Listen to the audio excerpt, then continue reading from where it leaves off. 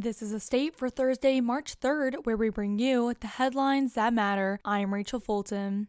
MSU announced Kim Tobin will be the next Vice President of University Advancement in a press release on Tuesday. Tobin will take over for Marty K.S. Heel, who is retiring after 33 years at the university. In her new role, Tobin will oversee university development efforts as well as the work of the MSU Alumni Office. She will lead a team of more than 300 people through planning and executing the institution's next comprehensive capital campaign. Tobin is currently serving the same role as Colorado State University, or CSU. At CSU, Tobin oversees a 160-member team and leads development efforts, campaign initiatives, and alumni and donor relations. During her time at the university, she led 2 successful comprehensive campaigns. The most recent, which included in 2020, was a $1 billion campaign and exceeded its goals 651 days early with the support of more than 140,000 donors. CSU had its most successful fundraising year to date in 2021 with Tobin's help. Before starting at CSU, Tobin served in various development roles at Lakehead University and the University of Toronto.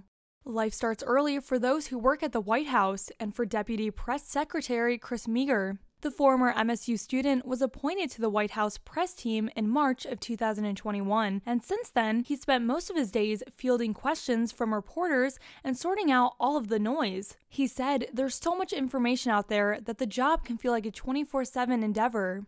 And in case you were wondering, yes, there are moments like the ones in political TV shows. There's definitely some Veep moments from time to time, Meagher said. There's a lot of moments in the West Wing where you sit there and think. I think there was a West Wing episode about this exact same thing, and it's funny to kind of be triggered by that.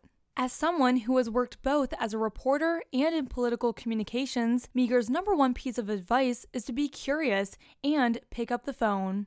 Tuesday evening, dozens of demonstrators met at Demonstration Hall Field to show support for Ukraine at the Spartans Stand With Ukraine rally organized by the MSU Ukrainian Students Organization. Ukrainian flags and handmade signs were held up throughout the crowd, blending into blue and yellow cloths meant to symbolize the Ukrainian national colors.